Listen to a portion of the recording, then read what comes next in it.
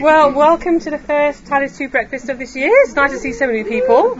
We'll have to change locations next time so everyone gets a comfy seat. But thank you for squeezing in. And thanks to Vaughn and the team for organising all the food for this morning. Did a great job. Thank you very much. Arriving early, setting it all up. All right. Well, if you'd like a title for this morning, it's called From Fear to Freedom. And we're actually going to be looking at a few different passages over our time together, but to begin with, I just wanted to start in 1 Peter 5, verses 6 to 7 to kind of set the scene, and then this is the passage we're going to be coming back to a bit later. So if you open your Bibles up to 1 Peter, we're going to be looking at chapter 5, verses 6 to 7.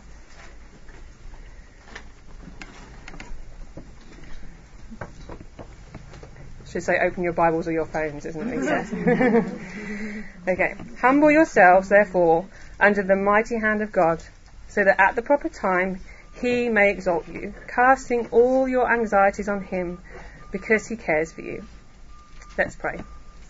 Lord, I do thank you for all these ladies in the room, Lord. I thank you for the opportunity we have for this time together, Father. And Lord, I just pray that you would be glorified this morning, Lord. I pray that you would help me in my weakness, Lord. Would you be strong, Lord? Would we hear your words? Would you encourage us, Lord? Would you challenge us? And Lord, would you cast our eyes back to you this morning, Father? Amen. All right. Well, when you think of the word fear, what comes to your mind? Like, would you call yourself a fearful person, an anxious person, or, you know, when somebody says to you, what are you scared of? What kind of things come to your mind? Because I think to some degree we all experience fears at different times in our life. For me, I have like my minor fears, which are probably a bit more irrational, as spiders. I absolutely hate spiders. And I know I live in the wrong country to hate spiders. And I particularly hate spiders in cars. Thankfully, it's only happened a handful of times in the 9 years that we've been in Australia. But one time that particularly stands in my mind was when I was taking Savannah to preschool. So it was only me and Savannah in the car. Nobody else was at home. We were about to pull out the driveway. And I was sat in the car and she just goes, "Mummy, spider!" And I'm like, "Don't do that to me!"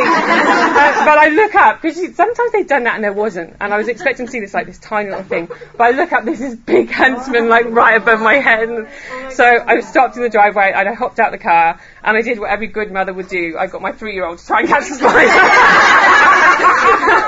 So I get with a bucket and I'm like, "Yeah, just try switching it." But because I seriously cannot get close enough to do anything to spiders. But anyway, it didn't work, and the worst thing happened that she kind of knocked it, and it did its fall and run thing, and you're just like, oh, no, I've lost it. I'd been to the neighbours to see if they were home, but they hadn't been home. Anyway, she must have arrived home, and she probably saw a bit of commotion in the driveway.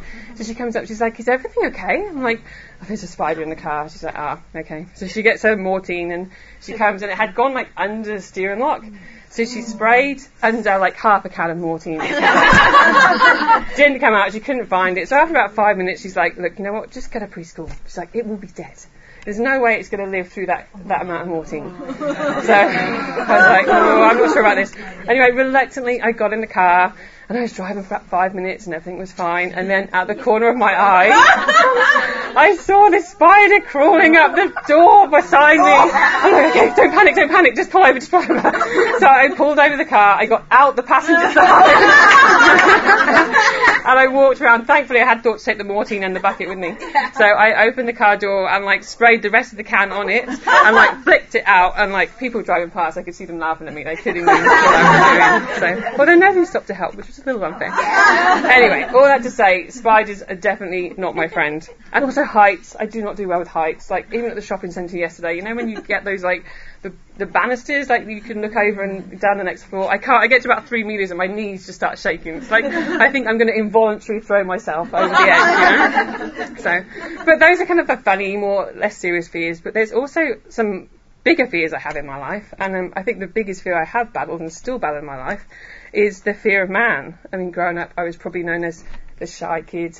Didn't really like talking to people I didn't know. Would kind of hide behind my parents and things like that. And that kind of continued into adulthood. I didn't in America when we were at the Parters College. I remember being in a life group setting, and I remember just asking a question. I don't even remember what the question was, but for some reason I then worked up in my mind over the evening that it was a really stupid question. And by the time I got home, I was like, everyone's probably thinking I'm really stupid. What are they thinking about me? And then I'm like, "Don't be stupid. They're not even thinking about you right now."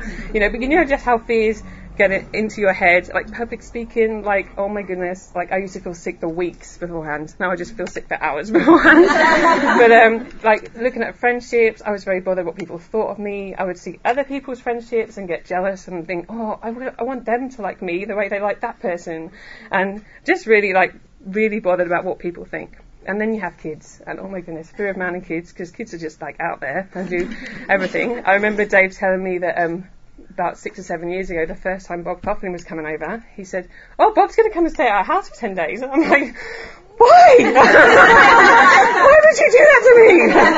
And I just remember thinking, where can I send the kids? The kids are never going to be able to stay for 10 days. So anyway, he came and the kids were fine. It was all my own fear of man. Disappointing people. I hate saying no to people. That has been a big challenge for me because I'm worried about what they're going to think of me if I say no. And I want them to like me. And the biggest problem is, with the fear of man, I'm more bothered by what other people think of me than I am of what God thinks of me. What their opinion is far more important to me than what God's opinion is. And I find this particularly still in evangelism. Like my unbelieving friends, like I struggle to share the gospel with them because I want them to like me. I don't want them to think I'm a weird Christian freak, even though I am. But ultimately, what's that saying? That's saying I love myself and my reputation more than I'm bothered about the fact that you're going to hell. And when you think about it like that, when you think of the fear of man and what you're really saying, it's a really massive problem. So that's one of the other fear, which I think is probably growing, which is bad because the kids are getting older, is the fear for my kids. I think when they were younger, I've probably felt like I had more control. So I didn't worry about them as much because they're kind of with me, I can control what they get into. But I think particularly as Josh has started driving, like again on the L's, I'm not so bothered because I can grab the handbrake, pull the steering wheel.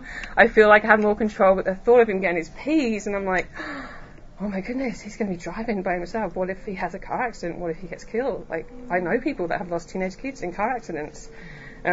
What if they get sick? Like I know 3 families at the minute whose kids are battling cancer, 2 of them for the second time. It happens.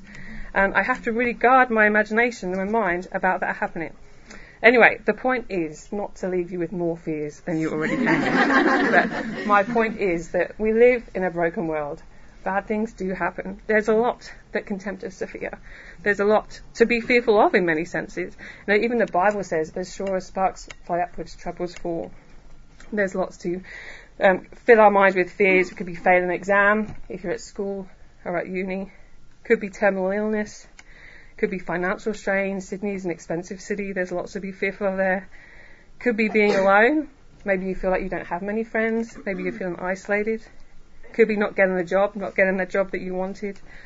Or if you are a mum, failing your kids, a child rejecting the faith, not growing up to know and love Jesus, that can be things we're fearful of.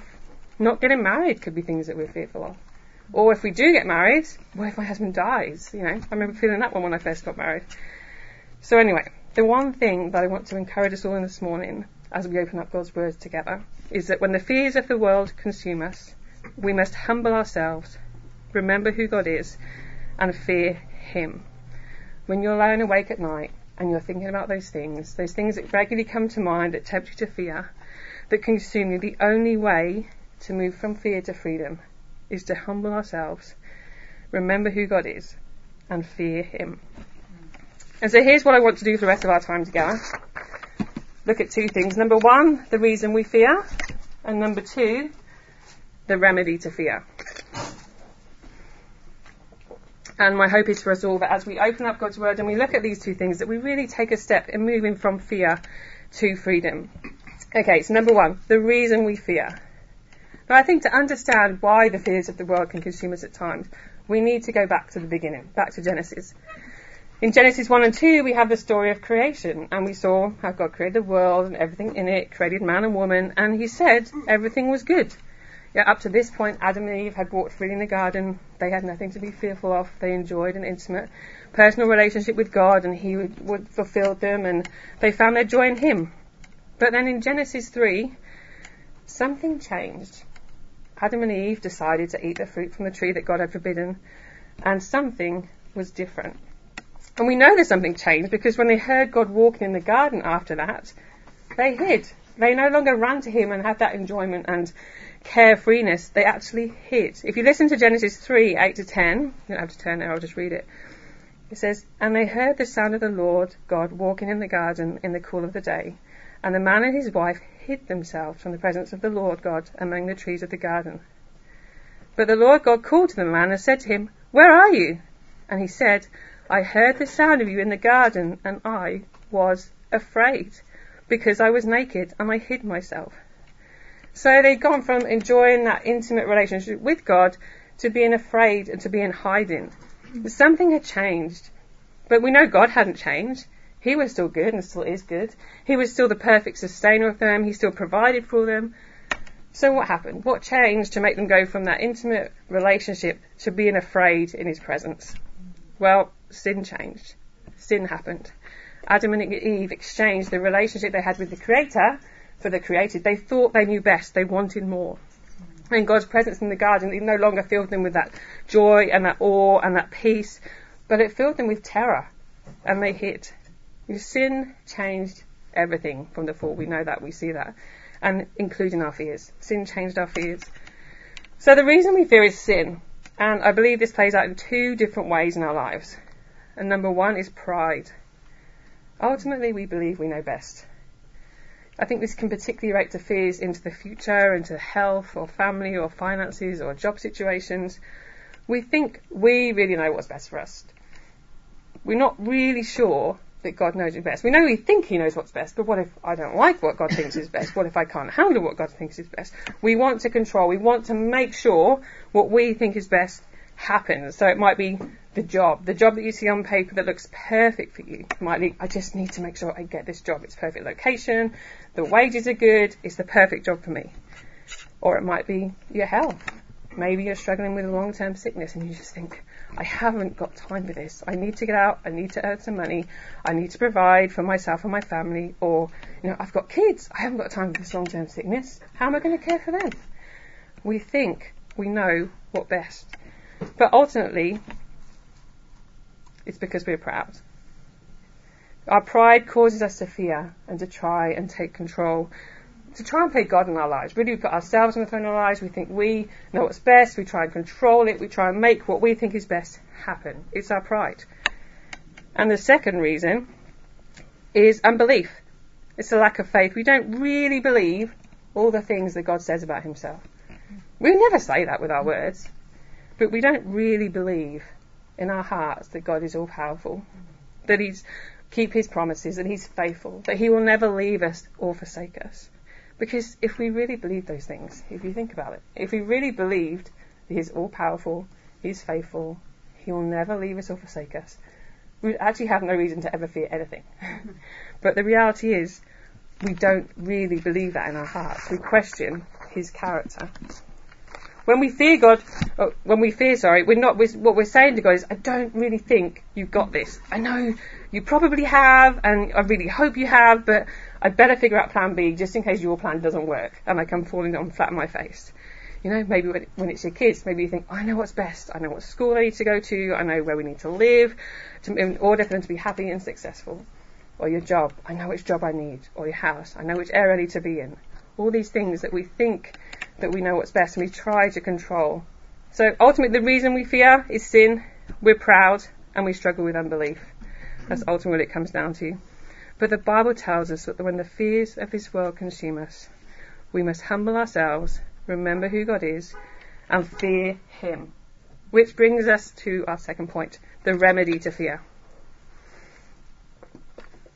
Right. Sometimes, I think, when we're fearful or anxious, we can be tempted to use scripture as a bit of an antibiotic. We think, one passage 3 times a day for a week and my fear will be gone. I think I've done it myself. Again, we don't say that, but we keep repeating these passages. We think of passages like Matthew 6, 25 to 34, which talks about not being anxious about your life, not what you'll eat or drink, or what you'll wear. Talks about how God provides for the lilies of the field and the sparrows of the air, and we think, yes, and I'm far more valuable than that, so surely God will provide for me. Or we memorize passages such as Philippians 4 to 6, where it says, do not be anxious about anything, but by prayer and supplication, with thanksgiving, let your requests be made known to God.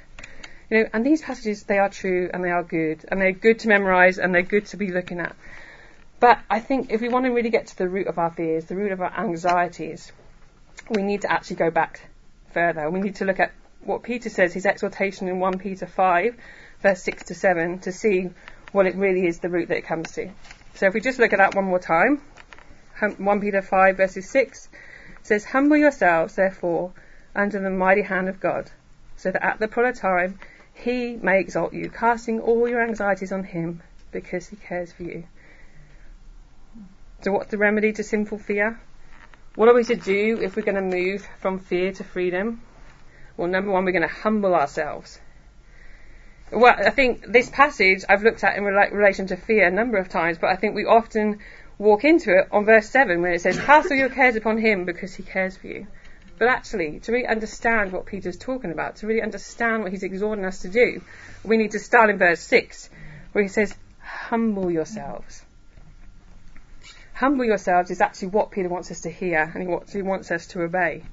We're not going to cast all our cares upon him until we realise that he is God and we are not, until we humble ourselves. We are his servants. We were bought with a price. We've been adopted into his family. We've been exalted as his children. But he is the king. We are not, but we like to think we are. So first of all, we need to humble ourselves. In his article entitled "The Secret of Dealing with Fear and Anxiety," Ed Welch says the following. He says, "It sounds very simple, and it is, but it changes everything. This is the secret of dealing with fears and anxiety. The words of God and the comfort of the Spirit become much more obvious when we are repentant and humble before him. No deals. If you would just spare me from this suffering, then I will ... Just simple trust.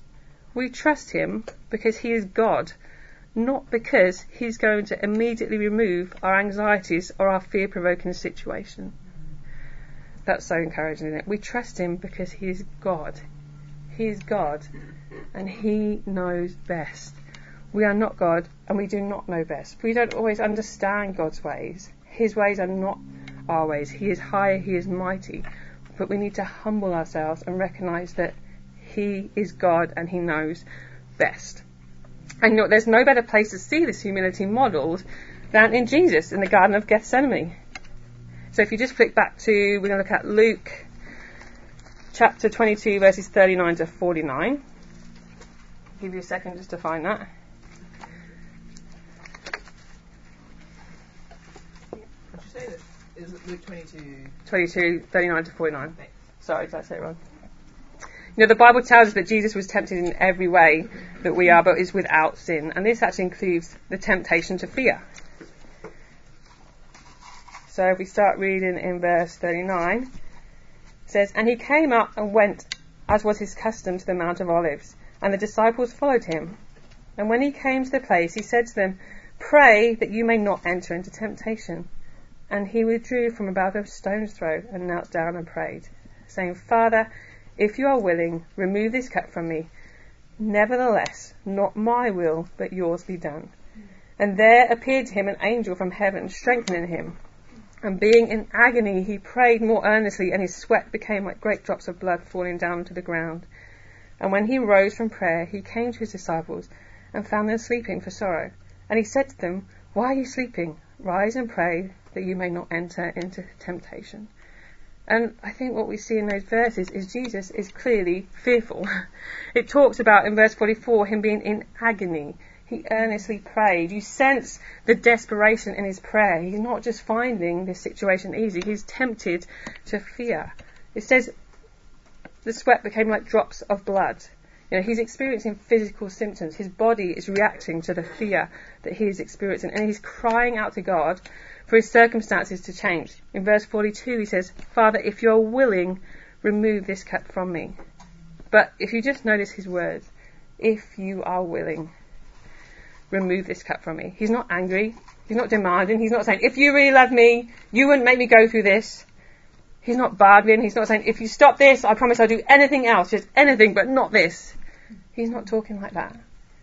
He's saying, "If you are willing, remove this cup from me." But he's humbling himself.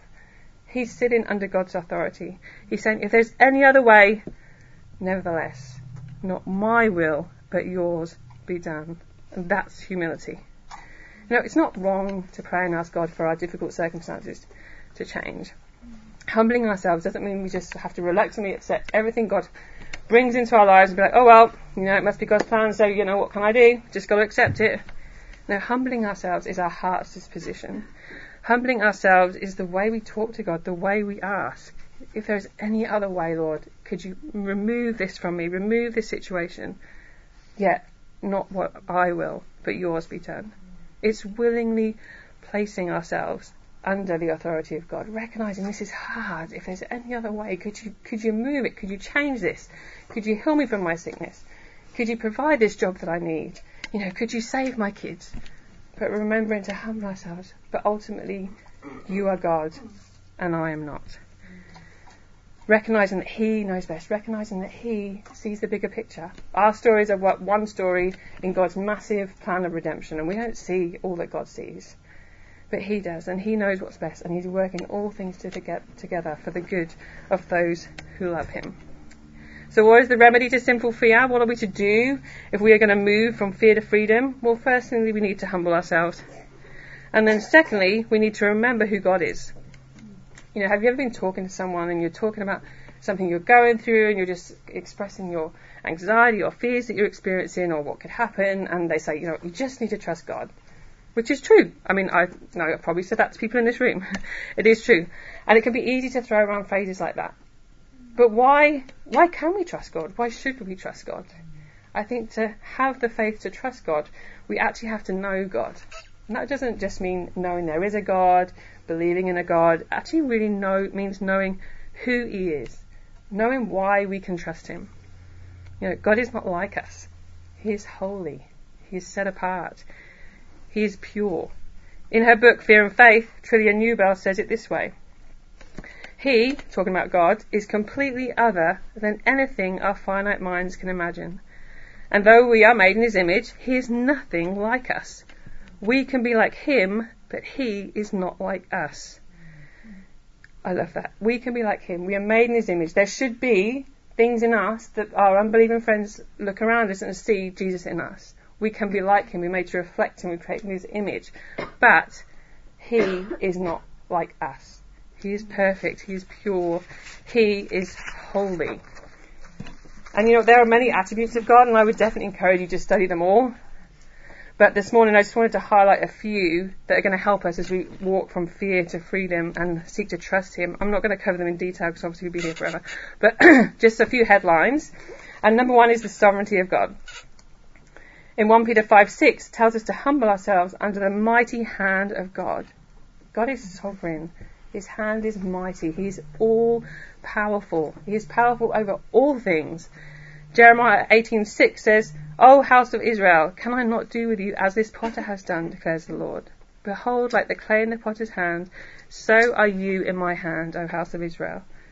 We are like clay in God's hand. He molds us. He shapes us. He's in control. He's forming us into the people that He wants us to be. A.W. Tozer defines the sovereignty of God as follows. He says, to say that God is sovereign is to say that He is supreme over all things, that there is no one above Him, that He is absolute Lord over all creation. So God isn't just sovereignly in control and moulding and shaping us as people, but nothing happens without God allowing it. A leaf doesn't fall from the tree without God allowing it.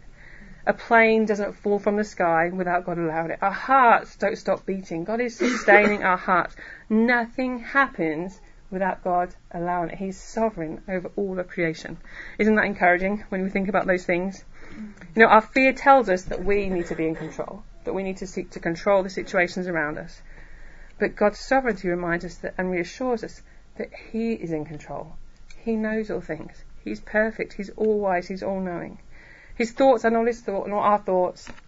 His ways are not our ways. He's not like us. He doesn't always do things the way we would like Him to. But He is holy. He is greater than us. He's far greater. And we know this, I think, through studying the Exodus. It's just been amazing to see God at work. And Pharaoh, the most powerful man in Egypt, was no match for God. Even the times he tried to fight God, God always wins. The Red Sea, the power of nature, was no match for God. We saw how God parted the sea and let the Israelites through, and it came crashing down on the Egyptians. There is no match for God. We see that again and again as he provides for the Israelites, as he saves them from the Egyptians, as he continues to provide for them for food, for all they need in the wilderness, in the difficult situations they're facing. It's not easy, but you see God provide. You see him care for them. See, God is absolute Lord over all creation, and that is why we can trust him.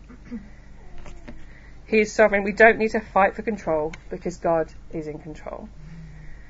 We just need to remember that he is sovereign and he's in control and that nothing can happen that he is not allowing, that he's caring for us through. But not only do we need to remember that God is sovereign, we need to remember that he is wise. We need to remember the wisdom of God. Psalm 104 verse 24 says, "O Lord, how manifold are your works. In wisdom have you made them all. The earth is full of your creatures." You know, God has always existed. He knows all things, and his wisdom means he knows what's best. You know, as us, we're learning new things every day. But God is not like that. He knows all things. He knows all things from creation through to eternity. He's not learning new information. He knows all things. And he doesn't do anything in his sovereignty that isn't wise. So we can trust him that he's going to do what's best because he's all-knowing, he's wise, and he always does what's best. And he isn't going to do anything in his sovereignty that isn't loving, which is the third thing we need to remember about God, is the love of God. Again in 1 Peter 5 verse 7 it says, "Cast all your anxieties on him because he cares for you." He loves us. We are his children. Think about the people in your life that you love. Think about how you feel about them. Think about how you want them to come to you. You want to hear what's on their hearts. He loves us. He wants us to come to him. He cares for us through all we're going through. And the gospel is where God shows his love for us in fullest form. And 1 John 4:10 says this, it says, "In this is love, that we have not loved God, but that he has loved us and sent his Son to be the propitiation for our sins." You know, God sent his one and only Son to die on the cross so that we could be forgiven of our sins, so that we could be reconciled back into that relationship with him that Adam and Eve had enjoyed, that intimate, fully satisfying, joyful relationship. You know, what more could God do to show his love for us? You know, don't grow familiar with that. The fact that he sent his Son for you.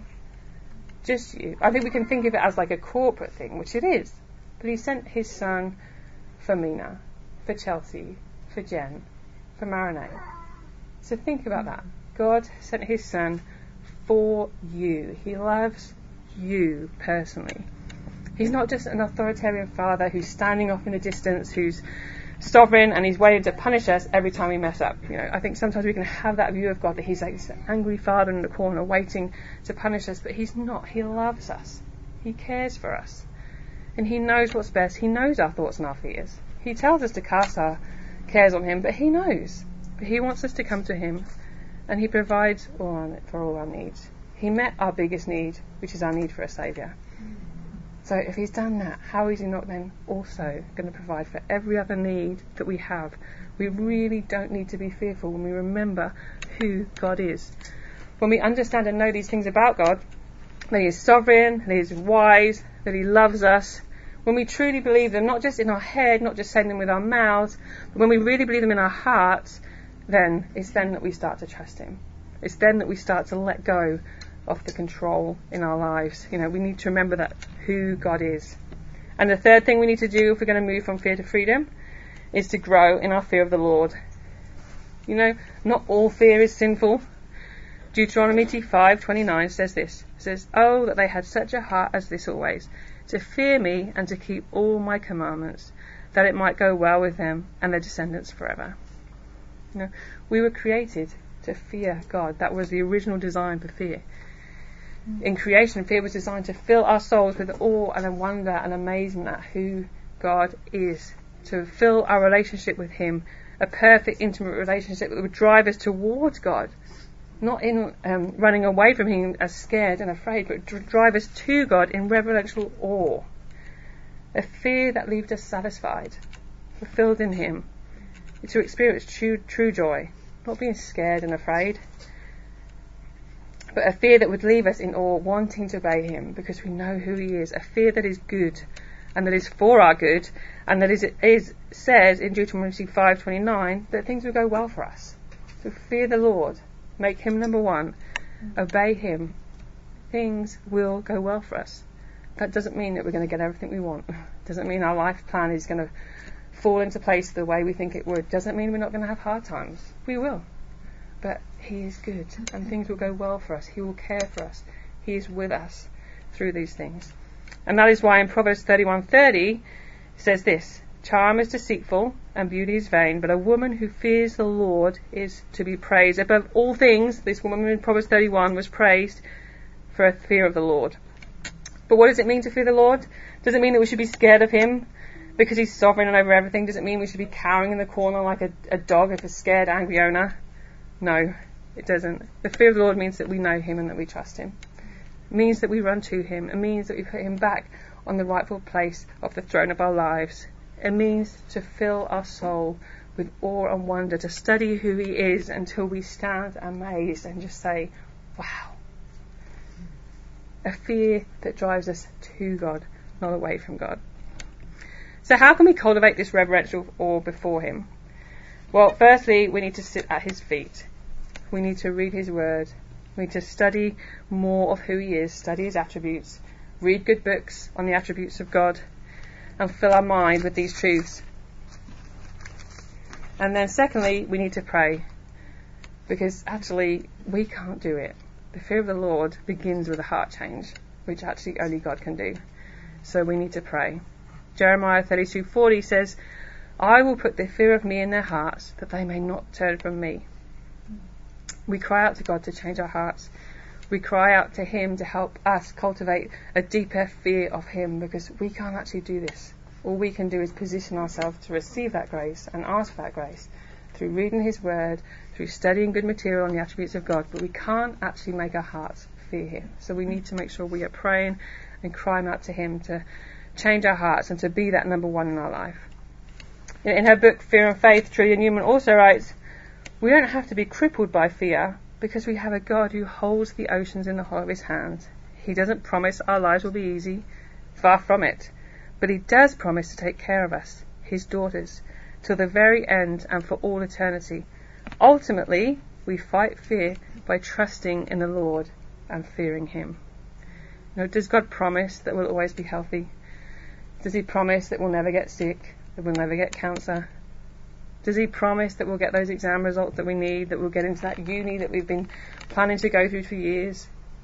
Does he promise that we'll get that job that on paper seems so perfect?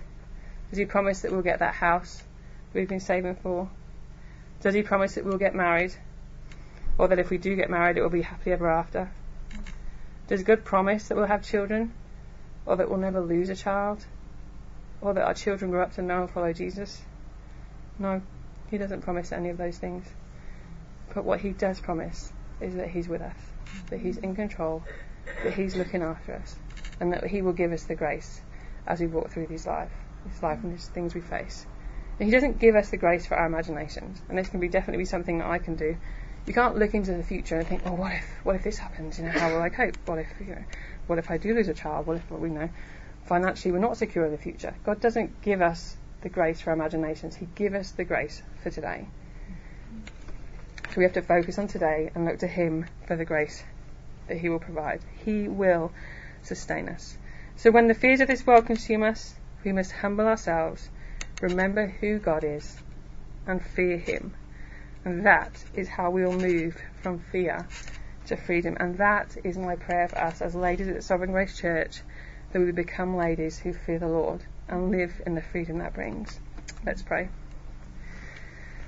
Lord, we thank you for who you are. Lord, we thank you for your sovereignty. We thank you that you're all wise. We thank you that you love us. Lord, thank you that it's all about you. Thank you that you keep your promises you made to us. Thank you that you are faithful. And thank you that we can trust you. And Lord, I pray as we leave this morning, Lord, that you would help us to go in faith, Lord. Not mindful of all the things we're fearful of, but mindful of you and who you are, Lord. Would you seek to grow us in this? Would you seek to help us move from fear to freedom? And would you be glorified in our lives? Amen.